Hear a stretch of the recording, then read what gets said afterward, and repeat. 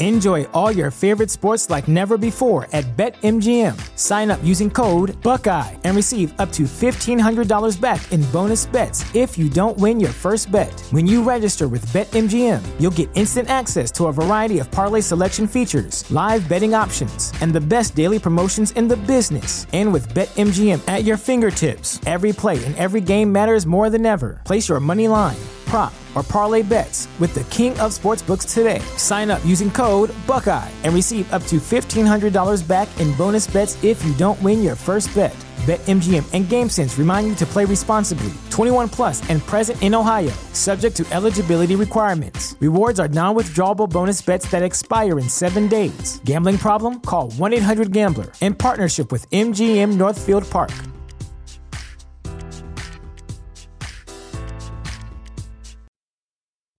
Why are so many dogs suffering from health issues?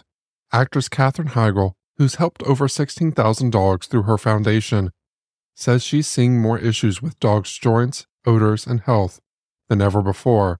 After doing a ton of research, she feels there's one place we can look to improve any dog's health: their food. What she discovered is that the way many dog foods are made can actually create toxins that could be wrecking our dog's health. And this is true even for many premium brands. Fortunately, she found that just by adding a few special superfoods to her dog's food, she saw huge transformations in their health. She's made a 20-minute video explaining step by step how anyone can do this same thing to see incredible changes in their dog's health. Reflecting on this, I decided to follow her advice, and I noticed profound changes in my own dogs: enhanced energy, healthier skin, and an overall younger demeanor. It's truly heartwarming to see them so vibrant and full of life. Go to badlandsfood.com/hometown and watch Catherine's video right now. Again, that's badlandsfood.com/hometown.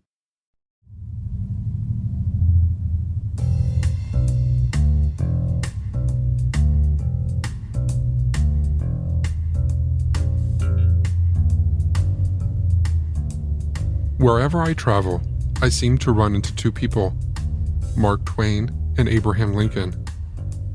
Not only are both of these people personal heroes of mine, but I also have a knack for finding memorials to them without even knowing they're there. This happened with Twain in Nevada, and it's happened with Lincoln all over the Midwest. The most memorable example of this was a stop I made at Lincoln's Boyhood home in southern Indiana. I was in the area for another reason and happened to see the sign. I read the memorials and walked the grounds and enjoyed it so much that I decided to return with the rest of my team for an interview with the park superintendent. If you love American history, this park feels like hallowed ground. It's part of the National Park Service and an overlooked part of Lincoln's history. He spent some of his most formative years in these remote hills, from age 7 to his early 20s. I'm here with Rhonda Shear, Park Superintendent at the Abraham Lincoln Boyhood Home. So why don't we start with you telling me what your name is and your position here at this park? My name is Rhonda Shear, and I serve as the superintendent of Lincoln National Memorial. And how did you get here? This was a chapter in my National Park Service adventure. I started with the National Park Service at Mount Rushmore National Memorial in South Dakota, and I worked there as a summer seasonal park ranger when I began my teaching career. And then several years after that, the Park Service created a teaching job at Mount Rushmore called Education Specialist. So I became full-time with the Park Service in 2004 and have worked at a few different parks since that time, and now here as superintendent.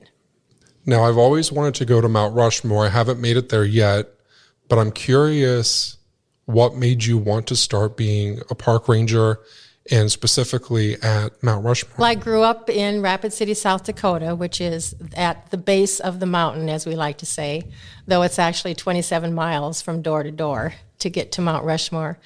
But as a child, my family was very good about bringing us into the natural world and outdoor experiences. And my family had a phrase called the fun spots.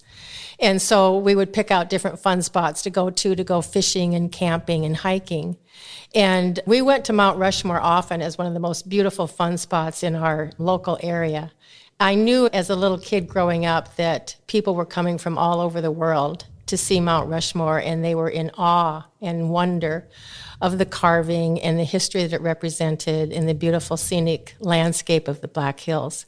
So I always had a sense from a small age that wearing that green and gray uniform and working in a national park would be a pretty cool thing to do.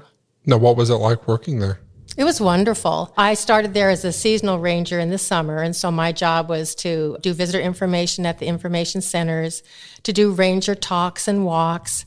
We had the evening lighting ceremony, which has been a tradition for years and years. Now the amphitheater is much bigger.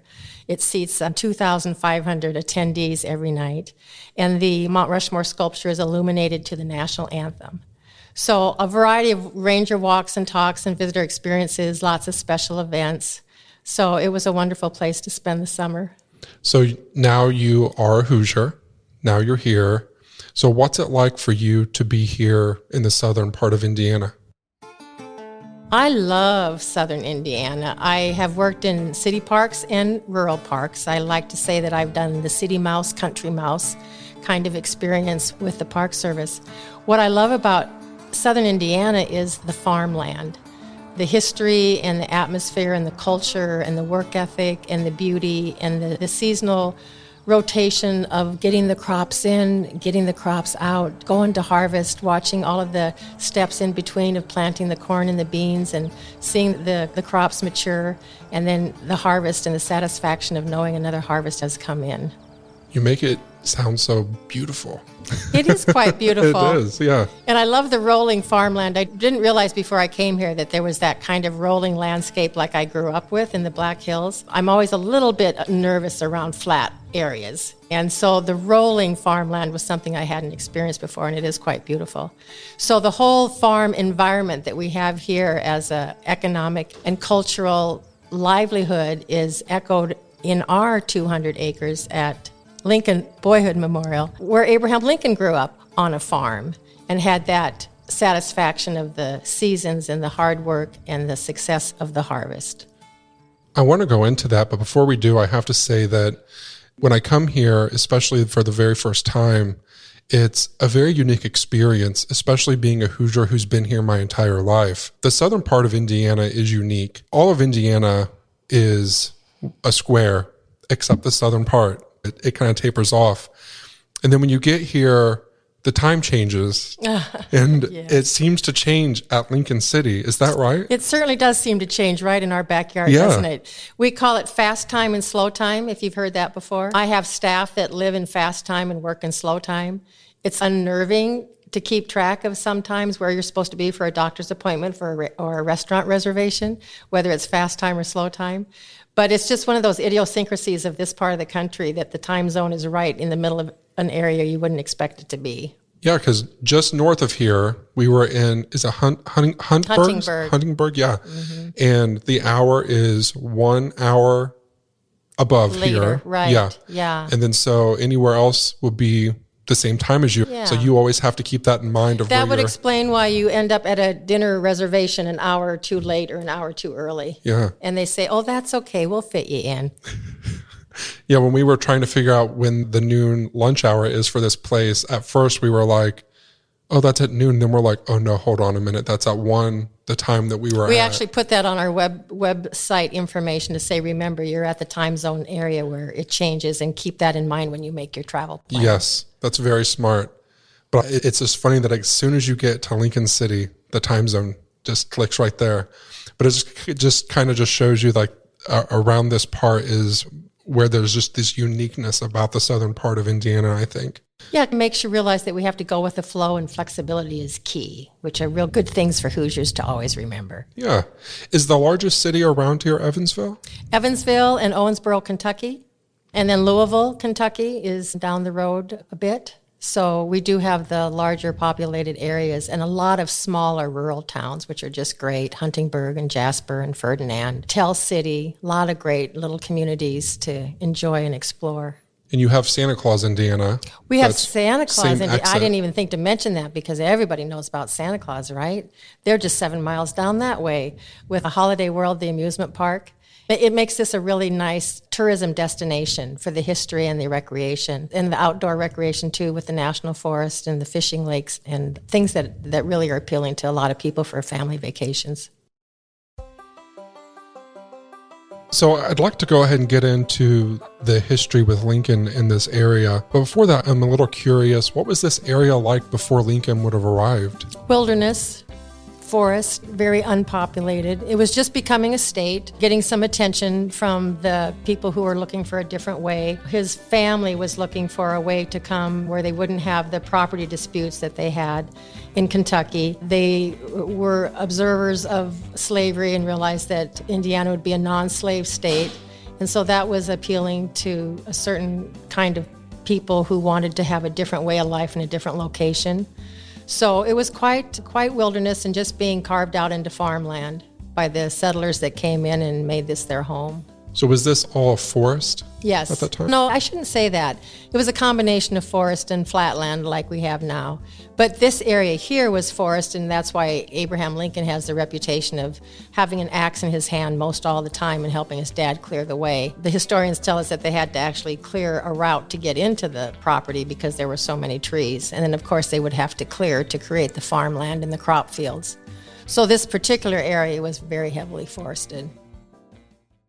Were there any Native Americans in this area at all? Not at that time. There's evidence, there's archaeological evidence of habitation years ago, but not at the time when they had come into the area. Before they started coming into this area, they were, I assume, from my memory, Lincoln was born in Kentucky. How far away was that from this area?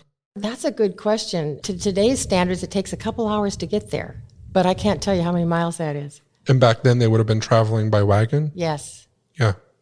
And do you know from that direction how they would have crossed the border to get here or anything? Well, there are historians that figure out they know where the route is. They know where the river crossing is. I can't give you the details on that because I'm not the historian that they are. Sure. But yeah, there's a lot of people that know all the details of how they would have gotten here and how they would have accessed this particular spot. The Lincoln family moved to Indiana in 1816, the same year that the Indiana Territory became the state of Indiana. Abraham Lincoln, the second oldest of 3 children, was 7 years old. Today, the path of that journey is marked in Kentucky as the Lincoln Family Trail. The Lincoln Ferry Park, near Troy, Indiana, marks the spot where the family landed on the other side of the Ohio River before continuing north. Eventually, they arrived here in Spencer County. At the site of this interview, in a wild, wooded area, as Rhonda has just described, Lincoln was reluctant to talk about his childhood all throughout his life.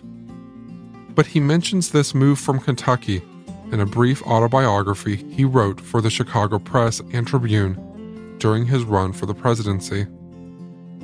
When Lincoln talked about himself, especially his time on the frontier, he spoke in the third person. So the person he's referring to in this passage is himself. At this time in 1816, his father resided on Knob Creek on the road from Bardstown, Kentucky to Nashville, Tennessee, at a point 3 or 3.5 miles south or southwest of Atherton's Ferry on the Rolling Fork. From this place he removed to what is now Spencer County, Indiana, in the autumn of 1816, Abraham then being in his 8th year. This removal was partly on account of slavery, but chiefly on account of the difficulty in land titles in Kentucky. He settled in an unbroken forest, and the clearing away of surplus wood was the great task ahead. Abraham, though very young, was large of his age and had an axe put in his hands at once, and from that till within his 23rd year, he was almost constantly handling that most useful instrument. Less, of course, in plowing and harvesting seasons. Why don't you walk me through what you know about when Lincoln traveled here and when his family arrived? Tom Lincoln and Nancy brought their 2 kids, Abraham and Sarah, in 1816, looking for a place where they wouldn't have property disputes that had caused a great deal of difficulty for him in Kentucky, an area that was not going to be allowing slavery, and created a crop field area where they could make a livelihood. They probably had 3 different cabins to speak of, each one getting a little bit nicer for their place to live. Things were going really well for a couple of years, and then Nancy got sick with milk sickness.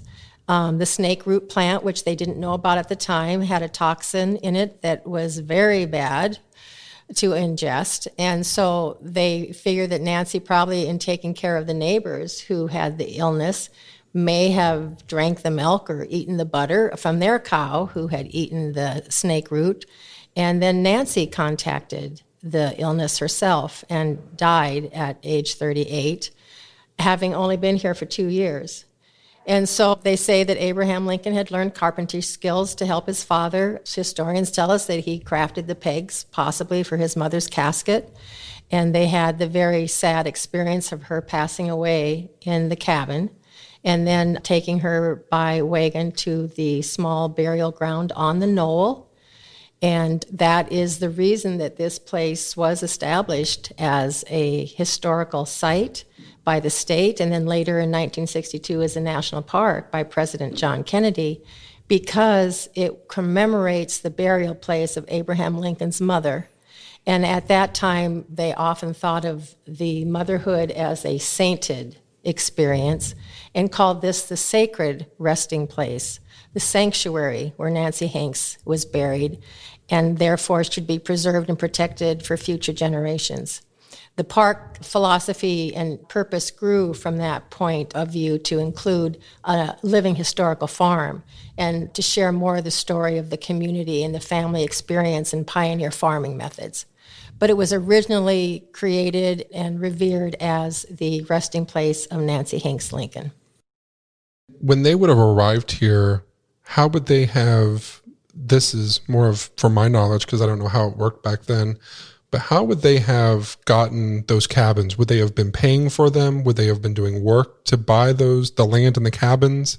They bought the land. He bought 60 acres, and then they built the cabins. They probably got their wood themselves from the forest and built their log cabin. What we did before my time was find period authentic cabins in other areas of Indiana and disassemble them and bring them here and rebuild them so that our reproduction cabin, carpentry shop, smokehouse, corn crib, and log barn, indicative of that area and from sources of materials that were contemporary to that period of time, but not the structures that were actually here as Lincoln's family would have used.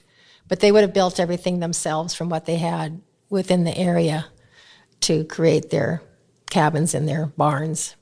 So when the park was doing the rebuilding of the cabins, were there any buildings still standing? There's a really interesting history about how this park area of 200 acres was actually part of Lincoln City, Indiana. So there were quite a few structures in this rural community before it became a state or national park.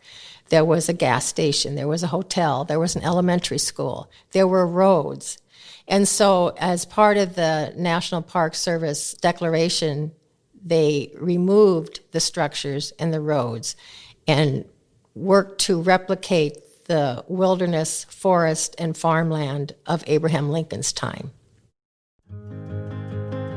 And how long did it take to redo all of those cabins? I don't know how long the actual construction period was for the reconstructed farm area, but over a couple of decades, 1920s, 1930s, there were a lot of different groups of people figuring out what they wanted for this area, what they wanted it to look like, who they thought should be in control. The governor got involved. It was a grassroots effort.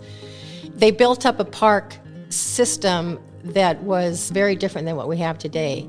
They had the idea of making it a park with a road that led all the way directly to the cemetery. They had gates. You'll see a couple of surviving gates on the end of our parking lot here. They had lion sculptures. They had eagles on columns. They had urns and plants leading up to the cemetery.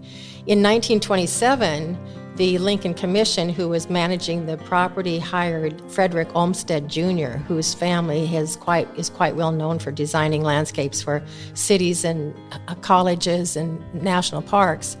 And Frederick Olmsted Jr. came out here in 1927 and designed the cultural landscape plan that you see in place today. His suggestion was remove the lion sculptures, remove the eagles on columns, remove the urns, remove the road that leads up to the cemetery. He said that all of that was distracting from the contemplative experience, which will help visitors gain a reverence for the history of the Lincoln family experience and the burial place of Nancy Hanks Lincoln. And so what we have now is a alley, the formal landscape between the visitor center and the farm and the cemetery. The alley runs from the visitor center to the cemetery. There's 2 parallel trails, and there's a sculptured row of shrubs and trees. Frederick Olmsted's idea was that it should be clean, simple, straight lines. And when someone stands in the visitor center and gets their first view shed of the park, they will be uplifted emotionally and physically to the cemetery area, where they will have reverence for Nancy Hanks' burial place and commemorate the memory of Abraham Lincoln, who lived here in the Indiana woods and fields.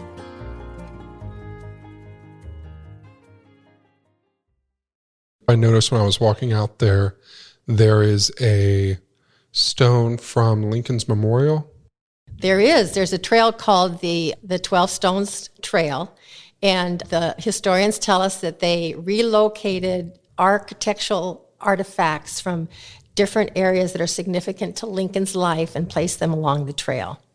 So you will see evidence of architecture from Gettysburg, from the White House, from his memorial tomb in Springfield, Illinois, all along the Trail of 12 Stones, so that people can reflect on the significant milestones of his life that happened during his residency here in Indiana and in Illinois and in Washington, D.C. That's impressive, and it starts at that stone. That's very cool. Actually, the largest stone at this end is considered the end of the trail. If you go all the way up to the farm and do the trail this direction towards the visitor center, you'll be in the time period of his young days in Indiana all the way through his experience in Washington, D.C. That's pretty cool.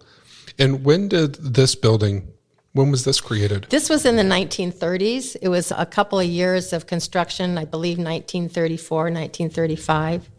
And this also was part of Frederick Olmsted's recommendation for what kind of a building it should be, and that it should have some public halls like the one we're in now. There's the Abraham Lincoln Hall, which has the wooden pews and the podium.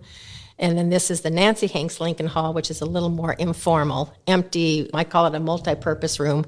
We can put in the furniture and the events as needed. And then walkway out beyond here used to be open air.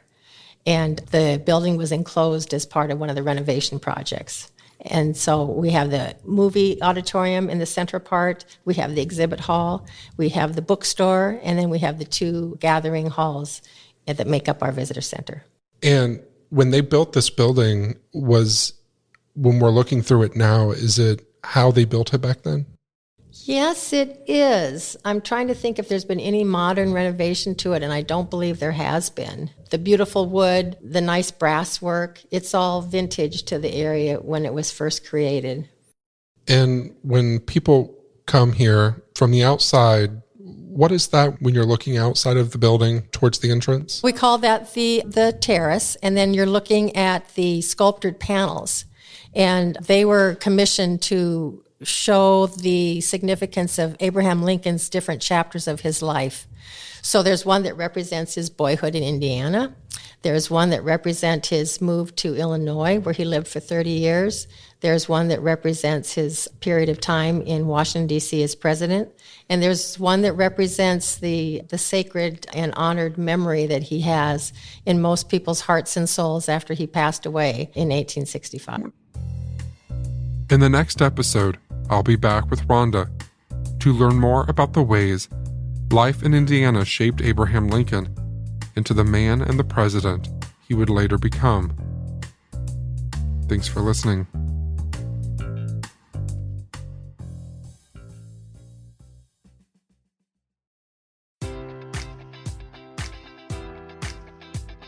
Enjoy all your favorite sports like never before at BetMGM. Sign up using code Buckeye and receive up to $1,500 back in bonus bets if you don't win your first bet. When you register with BetMGM, you'll get instant access to a variety of parlay selection features, live betting options, and the best daily promotions in the business. And with BetMGM at your fingertips, every play and every game matters more than ever. Place your money line, prop, or parlay bets with the king of sportsbooks today. Sign up using code Buckeye and receive up to $1,500 back in bonus bets if you don't win your first bet.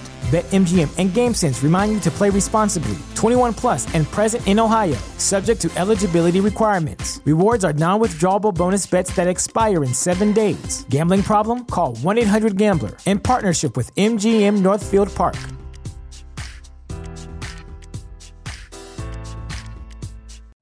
You know how to book flights and hotels. All you're missing is a tool to plan the travel experiences you'll have once you arrive. That's why you need Viator. Book guided tours, activities, excursions, and more in one place to make your trip truly unforgettable. Viator has over 300,000 travel experiences to choose from. Everything from simple tours to extreme adventures and all the niche, interesting stuff in between. So you can plan something that everyone you're traveling with will enjoy. Real traveler reviews give the inside scoop from people who've already been on the experiences you're considering. So you can plan with confidence. Free cancellation helps you plan for the unexpected. And 24/7 customer support means you can travel worry-free. Download the Viator app now and use code Viator10 for 10% off your first booking in the app. Find travel experiences for you. Do more with Viator.